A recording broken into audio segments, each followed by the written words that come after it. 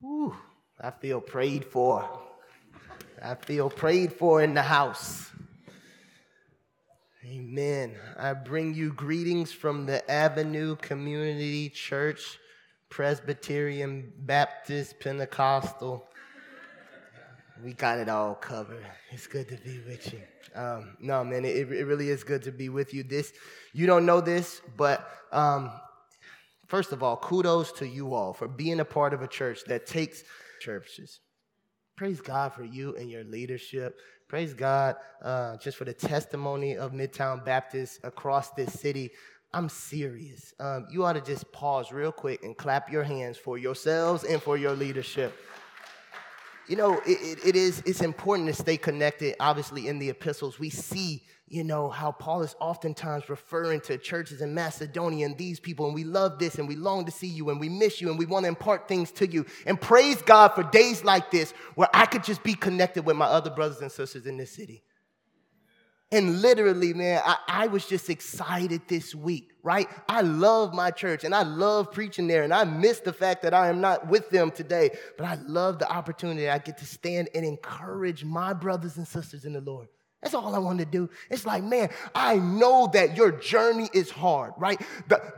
I know that the planting of a church is very hard, right? It's complex and it's difficult. And I know sometimes you just got to have some people come alongside in the journey and say, just keep going. We're rooting for you. I just hope that today I could only in this city matters to the whole body of Christ. What emerges from this room, what emerges from your time together, it matters, y'all. And so your life means something to me, and I'm deeply invested in it. And so I just want to ask Josh and Big Cat, all them Catlins, man, y'all know they have their own elementary school, the Catlins there? It's crazy. They give me a privilege of being a part of that elementary that they go to. But love them.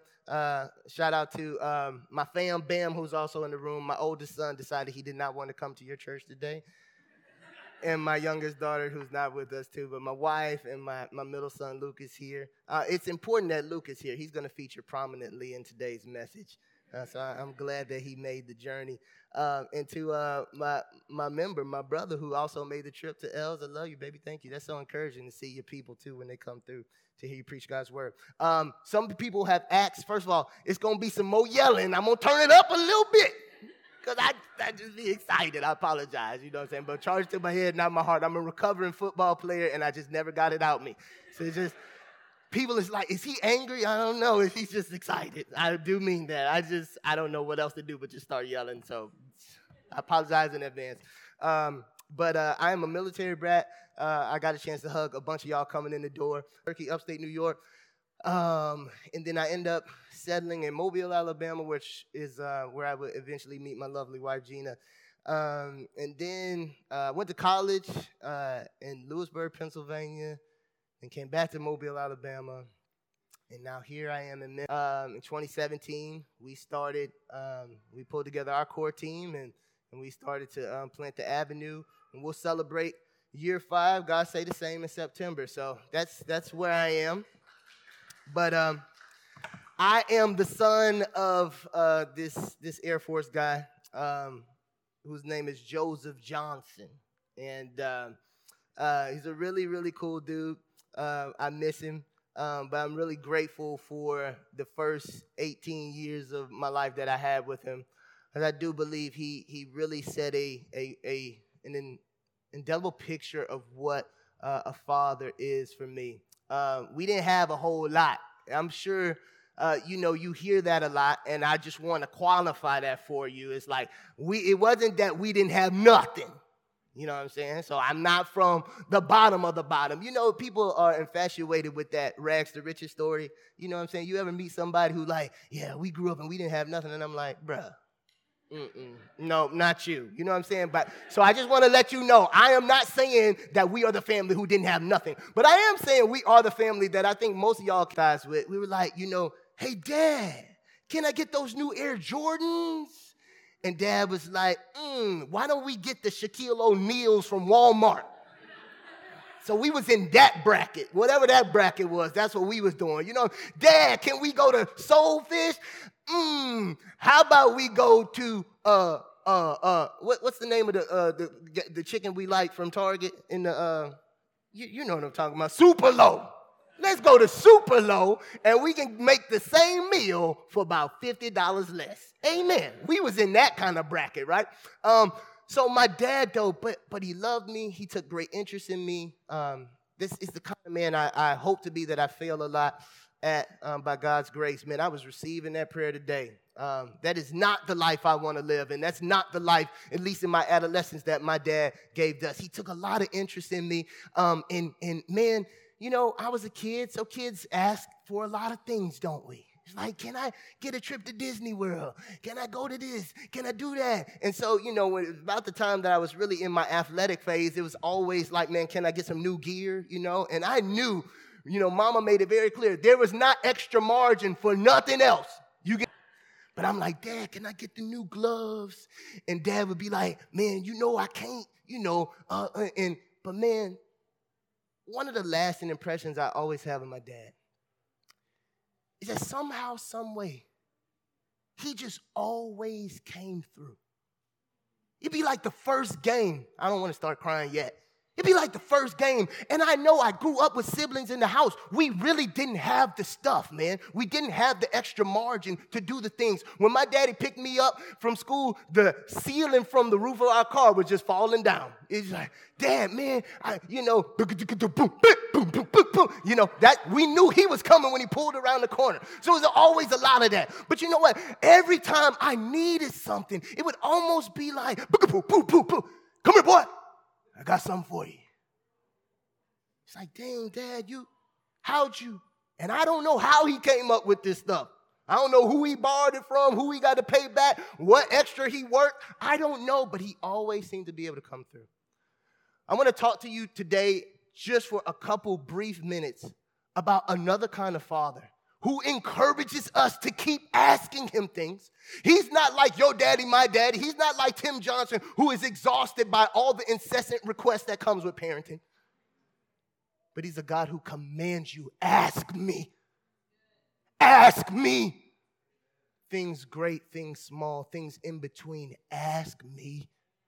And I'm a good father, and I delight in taking care of the needs of my children.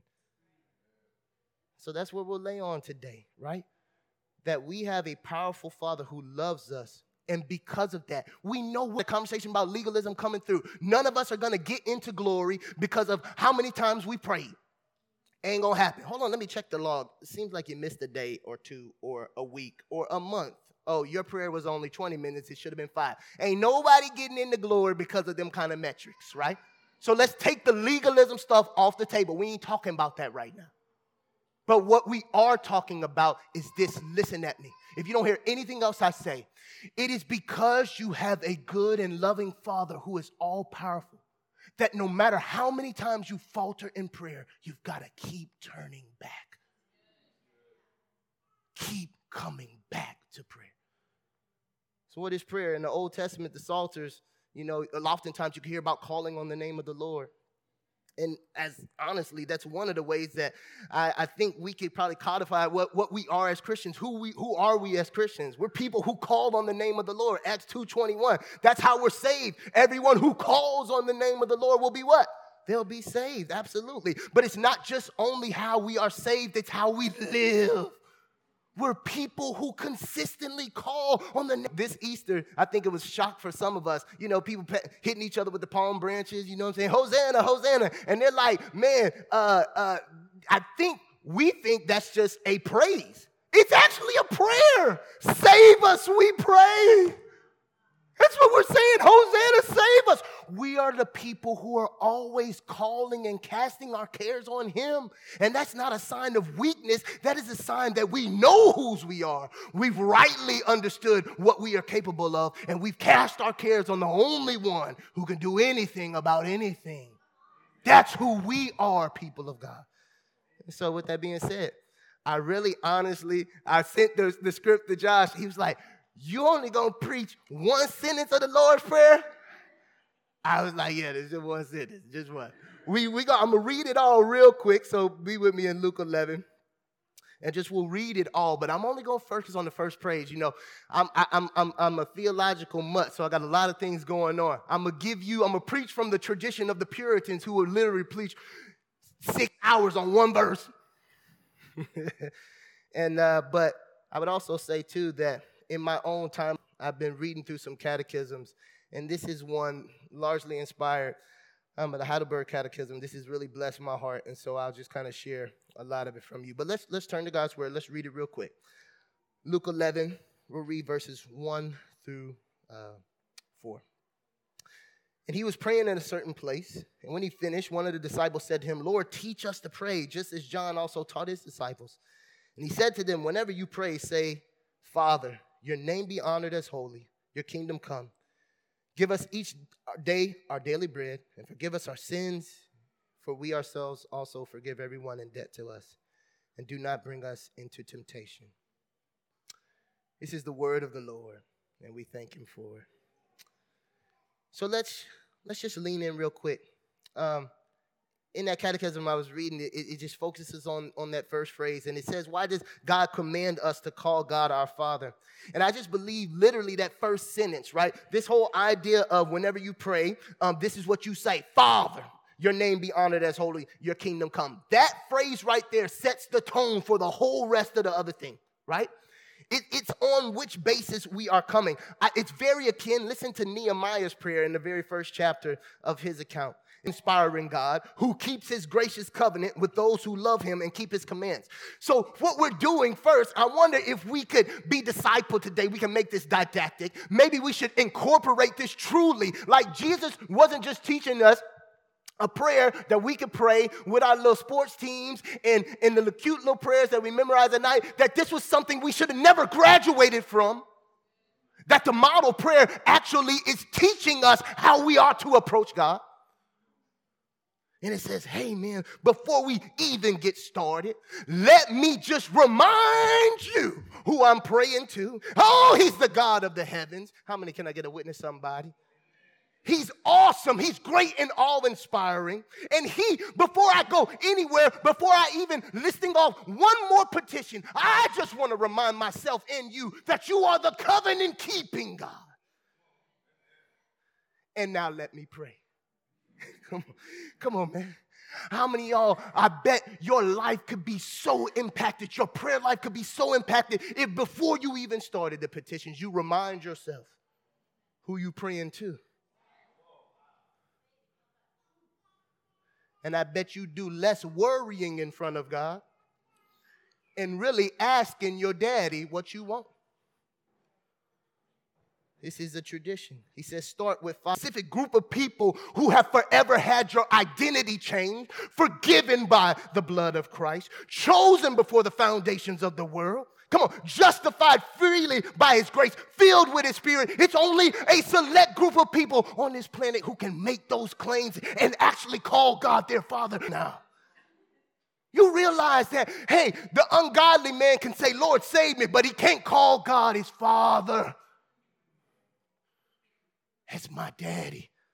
He says you better approach him as your Father.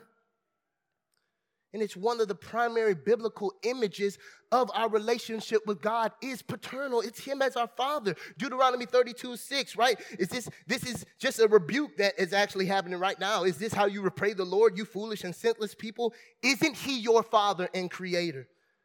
John keeps it further as he opens up Christ's life on earth. He unpacks for us in verse 12 that all the people who received him, he gave them the right to be what? Children of God. That's the great and rich benefit that you get when you are forgiven. You get the right to be called his child. We've kind of messed up the steps. Like, man, he has atoned for our sins. But the forgiveness was only the entry point. It's not the end game. You realize that? Like he forgave you for something. The forgiveness was not the end of your story. It was just the beginning. Now I'm his child, and that means everything. And the cool thing about him being our parent, this is why we try to be good parents. Forgive me, Luke, Lily, and Noah. We try to be good parents because we know this is the image that we will be swept into, this understanding that we'll be discipled into more and more, that we have a heavenly Father. And he's not just a father. He's a good father. As a matter of fact, the commentators, when in John 10, when he starts talking about God being the good shepherd, that word, the adjective good, is not just a, it's not a barometer on just, oh man, he's a good father. No, the word good actually, he's in a whole separate category. He's actually the standard for which all fathers are measured. When God is a father, he's not a father, he is the father, right? He's the standard by which all the fathers are measured. And I know some of y'all have bad fathers, and I know some of y'all are really grateful for the parents you have in your life. And can I tell you that God supersedes all of them? His attention to detail, his sensitivity, his kindness, his mercy. He is the standard setter for all of those who would call themselves father. And as a matter of fact, when we look in Luke 11, we get to this prayer. It's so cool. Later on, if you skip down to verse 5, this is just, it's a quick little parable about a friend who kind of comes in and making a big request, right? And all of a sudden, he's like, hey, man, it's midnight, friend. Would you let me in? And the friend's like, man, my kids already sleep. Y'all know how we do. And look, man, the wife down and this is the wrong time. But it goes on to say that, hey, man, the other friend will end up maybe providing for the friend in need, maybe not just on the basis that he's my friend, but just because of his persistence. And then that leads on into this whole idea of ask, knock, receive. Verse 9, so I say to you, ask and it will be given to you. Seek and you will find. Knock and the door will be open. Here's the divine principle for all time. Verse 10, for everyone who asks receives, and the one who seeks finds, and the one who knocks the door will be open. And on which basis should we persist in prayer? On what basis should we keep knocking and asking, God? Well, what father among you? Nature of you being my child and I being your father. That's why you keep asking, because what father among you, if his son asks for a fish, will give him a snake instead of a fish? Or if he asks for an egg, will give him a scorpion? If you then who are evil know how to give good gifts to your children, how much more? Can I get somebody to say how much more? Will the heavenly Father give those who ask him? You do. Chris Tomlin wrote that song, I think. He's a good, good father. But it's not just poetry. It is actually true that you do have a good, good father who wants good things for you. And maybe I came here today just to make you wrestle with that. I was doing some marriage counseling this week, and I'm sitting down with literally the husband and the wife in 2 separate sessions. I said, do you believe essentially God can revive this? Pastor, I know he's powerful. I know he can do anything. I know he split that billion-gallon sea so people could walk across dry land into that land. I know he raised from the grave, but I know he can do things, but I'm not sure he can do them for me, and I'm not sure he wants to do them for me.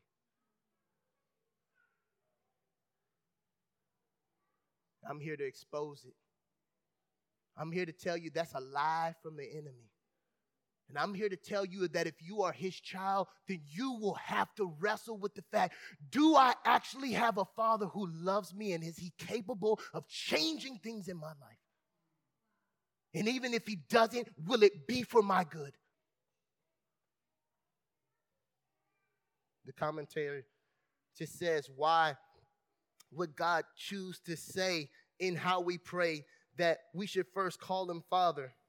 Catechism says, just to awaken in us that at the very beginning of our prayer, there is a childlike reverence and trust that through Christ, God has become our Father. And that just as our parents do not refuse us the things of this life, even less will God our Father refuse to give us what we ask him in faith. He says, start with Father. Then he says, your name be honored as holy. And that's what we were talking about. That word holy just means to be consecrated, to be set apart, right? To be cleaned up. But it also just means that our God is in a class by himself. We just sang it. In holy, holy, holy. Beside him, there is no other. Spend a little less time on that, but it's woven throughout the rest of the message. That last 3 words of that opening phrase is your kingdom come. Majesty as something earthly, and to expect everything we need for body and soul from God's almighty power. What do you mean, preacher? John 18:36. Jesus is standing for Pontius Pilate, and they're trying to figure out, bro, you coming to take my spot, your spot, Herod's spot? Which kingdom you representing? Jesus is like, yo, don't worry, brother. My kingdom is not of this world. When we pray, your kingdom come, or if some of you pray in the way you memorize it, our Father who art in heaven, when you start talking about kingdoms and you start talking about heaven, that is to remind you in your prayer that your daddy ain't from here. He don't play by these rules, and he's not confined by them either. And we need to start early with that. Before we start getting to God heal my child. Before we start getting to God direct me to my new job. Before we start getting to God heal this city. Hey, let me start with, hey, my daddy ain't from here. And ain't nothing he can't do. Man, we move by this, right? It's so funny. There's this real strange thing happening. I think the secular world is becoming more spiritual. Crystals and balls and incense and smells and manifesting. So the secular world is becoming more. You need to remind yourself your daddy is outside of these dimensions.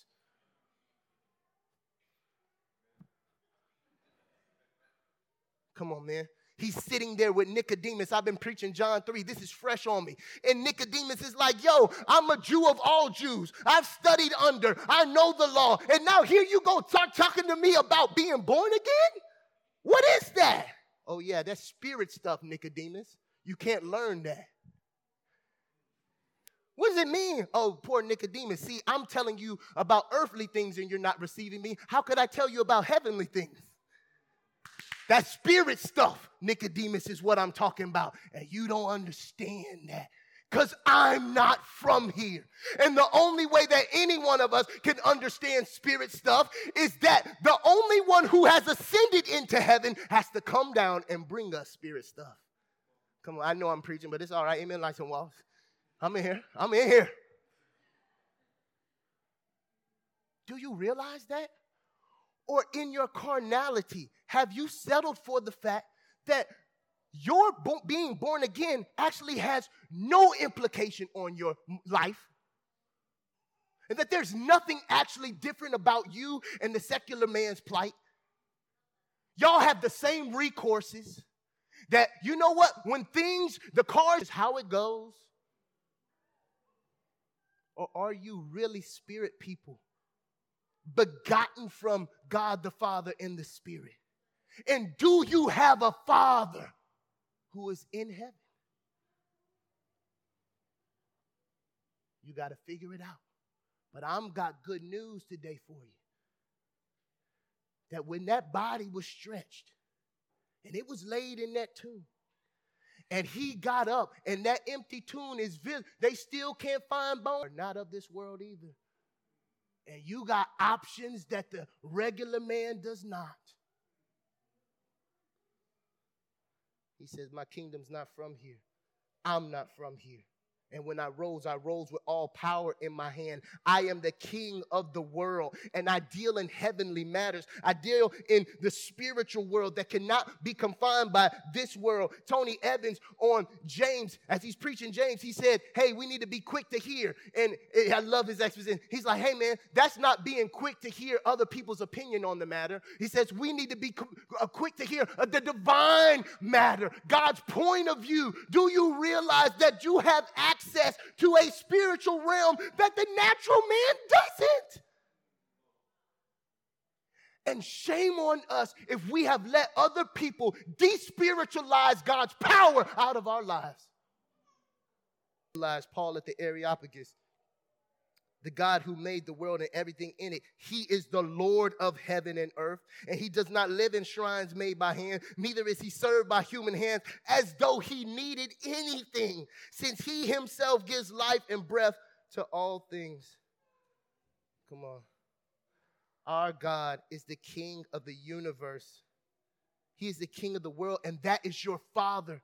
Your father is not Joseph Johnson, who got to beg, borrow, and steal to give good things to his people. Your daddy actually has everything, and he's got the power to give it to you. And when he doesn't give it to you, he's got the wisdom to know what's best. That's your daddy. Why wouldn't you ask him everything? I think that's the tough part, isn't it? It's like we know, like, he's asking us to ask him about everything. He won't give us everything, but he's still making us ask him. That's a really frustrating part of Christianity.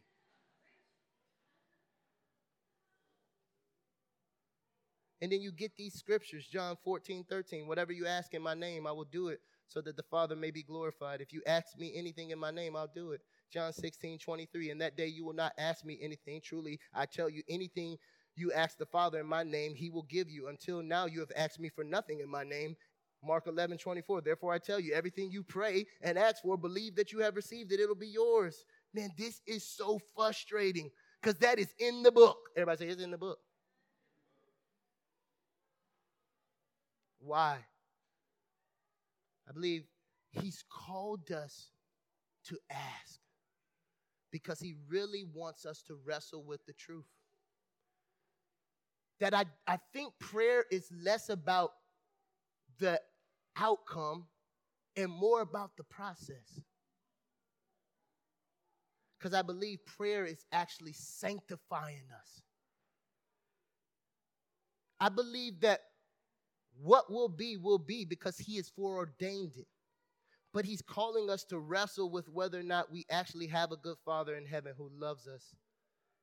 Romans 8, if he didn't spare his own son, will he also with him give us all things? He's forcing us to wrestle with that when we come to him. When we stop before we get to our petitions and say, our Father, my daddy in heaven, hallowed be your name, your kingdom come. Just that very phrase. Do I believe that's true? It's just forcing us to wrestle in there.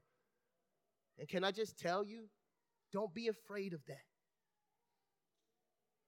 I think frustration comes right before a breakthrough.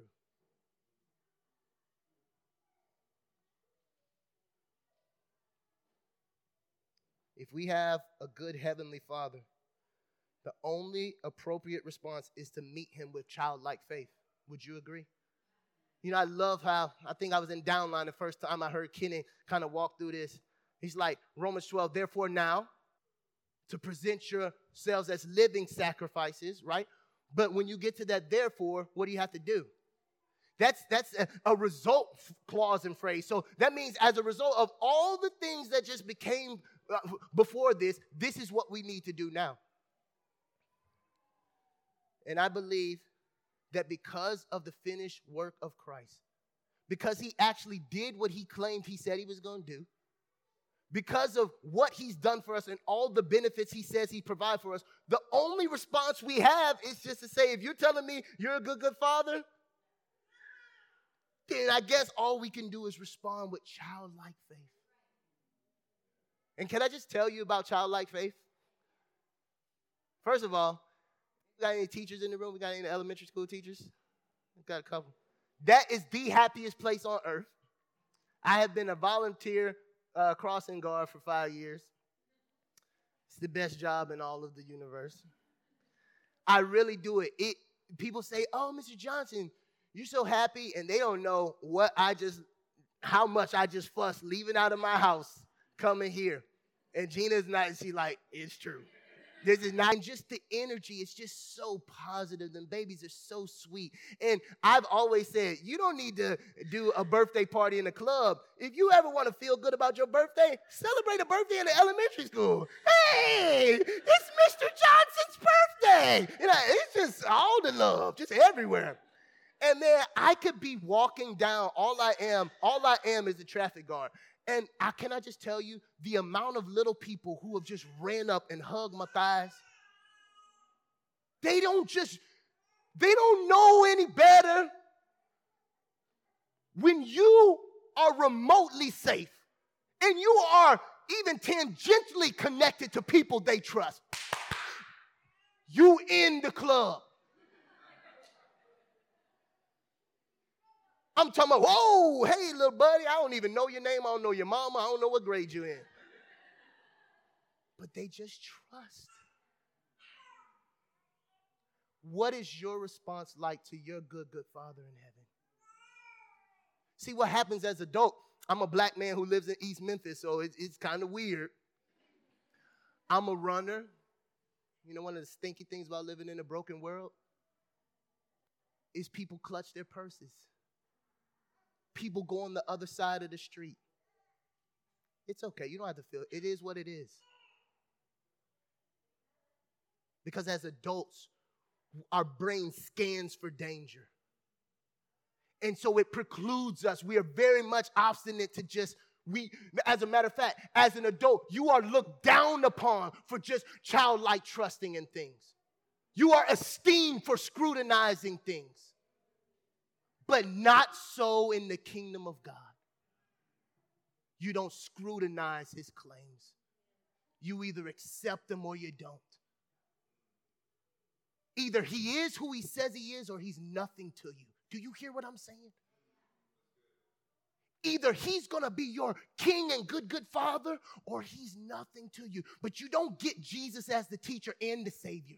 Either he's the Savior and the Lord, or he's not the teacher. You're not learning anything from him. Come on. And I'm telling you today, he wants to prove over and over that I am a good father. And I want to keep proving it to you if you would just receive me by faith. So my son Luke, he has no problem with the asking. Okay, we do that. Baby Luke, do that. We actually had to have a conversation. This is a real analogy. I was like, Luke, where you want to go eat? Dad, what about Soulfish? This is one of those nights where we done spent full day at work, 35 minutes driving to Collierville, just left White Station High School, got a 35-minute ride back to home, and still got to try to feed people, get them down. And we like, brother, my brother, you know, he don't care. He gonna ask. And I don't ever want him to stop asking. He can keep asking. Because he trusts. And he's like, hey, man, y'all can make the decision. I'm just going to keep asking. Never belligerent. He's like, I'm going to keep asking. But I love his grandparents were up last week. And we praise God for the grandparent ministry. And I don't know if he knows it or not, but, you know, mama and daddy and grandma and grandpa, we in two different tax brackets. We got different situations going on. But I love it because when they come and their grandparents are doing such a good job, when they leave, they bless them kids. Just money. Who wants a car? Everybody get a car. Come on, get it. You know, you can hate on that, but if you're a parent and you don't delight in seeing the smile on your baby's face, I'm not saying we always do it perfectly, but that's the bar we esteem to. We want to see them happy and flourishing. And if we want to see it, how much does your Heavenly Father want to see you full of life, full of joy?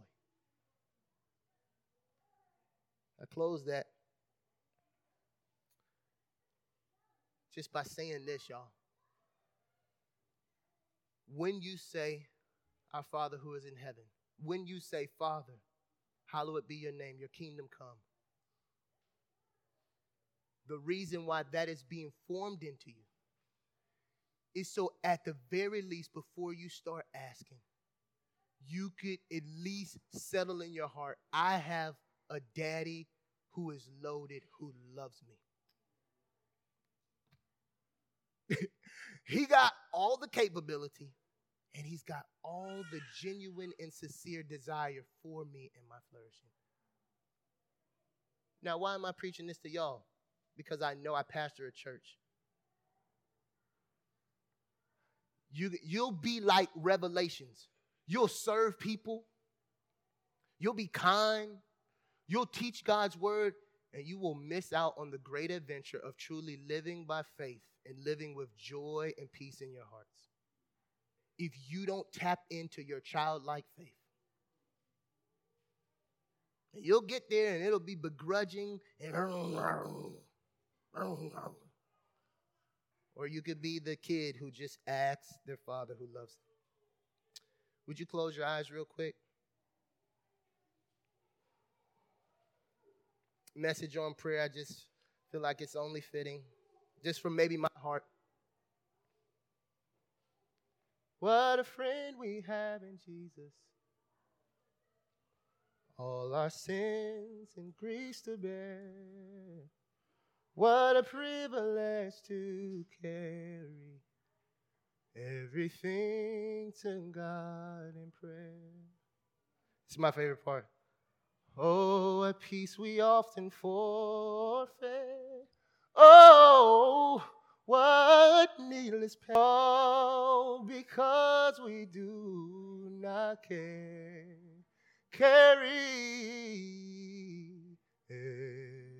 everything to God in prayer. And have is there trouble anywhere? Children of God, we should never be discouraged. What you gonna do? I'm gonna take it to the Lord in prayer. 'Cause can we find a friend so faithful? Come on, stand to your feet. Who will all our sorrow share? Jesus knows my every weakness. Take it to the Lord in prayer. Would you just close your eyes with me?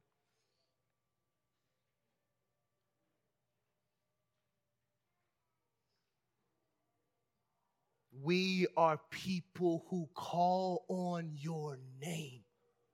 We have been doing in our natural life has tried to groom us and mature us to a place where we are less dependent upon other people, other things, and other systems. It has tried to prepare us to become more independent.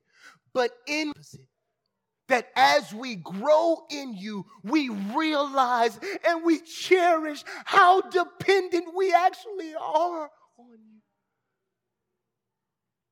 Would you forgive us for how we've doubted that you're a good Father? And God, would you give us the courage to persist in faith? We rebuke that nasty devil in Jesus' name. The one right now trying to tell us what you can or can't do. The one right now that's trying to tell us whether we're worthy to approach you. God, we ask that you'd muzzle him in the name of Jesus. And God, give us grace to continue to call on the name of our good, good Father. Amen.